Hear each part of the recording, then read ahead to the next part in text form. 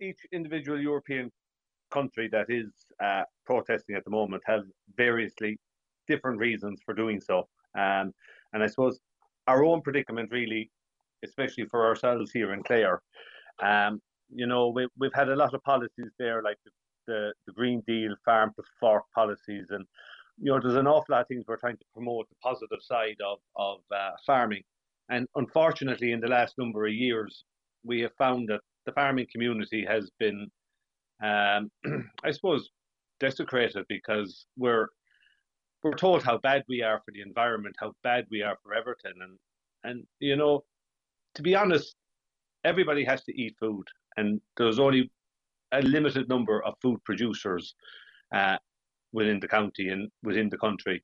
And to be blackening our names and making people feel bad for being farmers and having animals and told we're doing all this damage, it's sure, in our opinion, it's nonsense, and we're constantly trying to substantiate ourselves and promote ourselves and work with people to try and show that we do have a very strong environment ambition. Um, but we're not being listened to. We have a government in place that just won't listen to us. Is it a widely held belief that your names are being blackened, Tom, or is it just a case that certain practices are worse for the environment than others? We can say certain practices.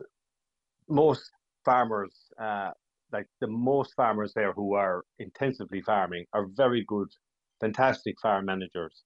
They very easy for those fellows who are very good at managing grassland and managing animals and animal husbandry, that they can actually do an awful lot for the environment because they've got a very high level of management skill.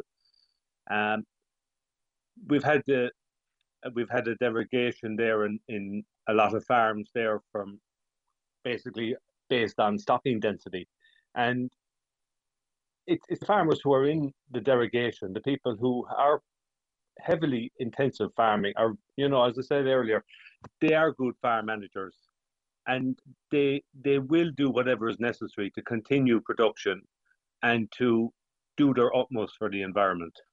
Obviously, as you said, there are different reasons for protests across Europe depending on the nature of the farming sector in specific countries. But what are the main bugbears of farmers in Ireland at the moment?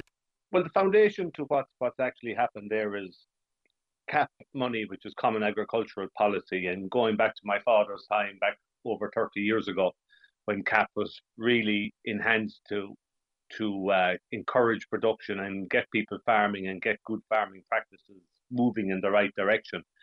Um, that Common Agricultural Policy supports uh, has now changed and has gone from food production and it's slipping into the environment.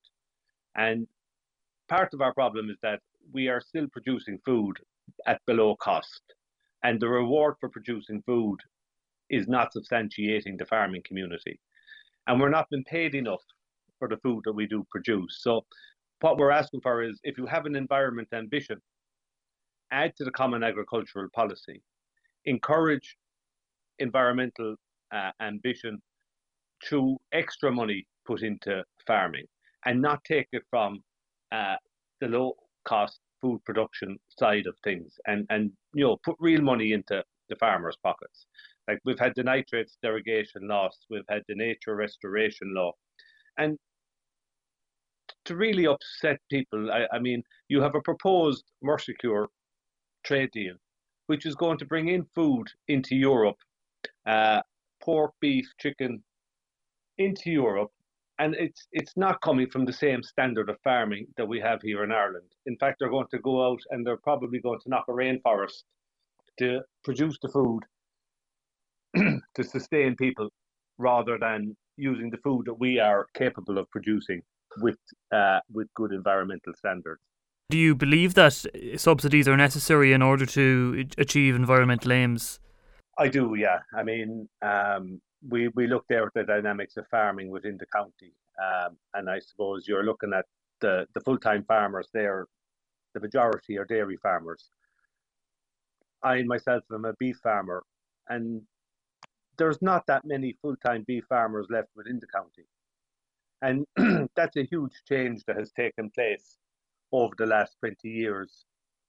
and it's an awful lot is down to really like farming just has not sustained people to remain full time working on the land, working on the farm, producing the same level of food, and that in itself has a negative impact on the rural communities because all of a sudden you have people farming, but they're part time farming, so they're either doing it at 6 o'clock in the morning or 6 or 7 o'clock in the evening when they come home from work.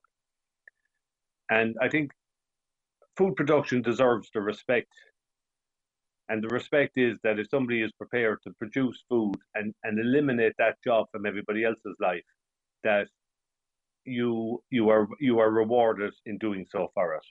Given the fact that it's not the first time farmers have raised their voices in Ireland in recent times, do you believe that it will force the minister to sit up and listen? Well, the minister has to sit up and listen because the minister hasn't listened to us at all. We've constantly been lobbying our TDs and senators in the county, of which we've got 7.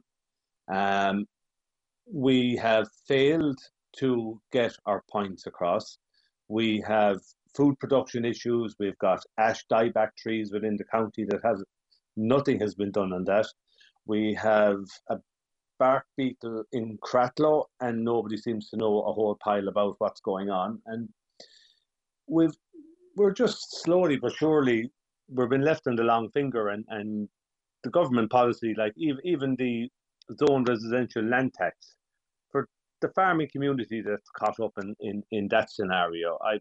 I can't believe in a democracy that we live in today would actually lean on a certain person within the community to force them to sell their land for development, totally against the wishes of what they want to do with their own property.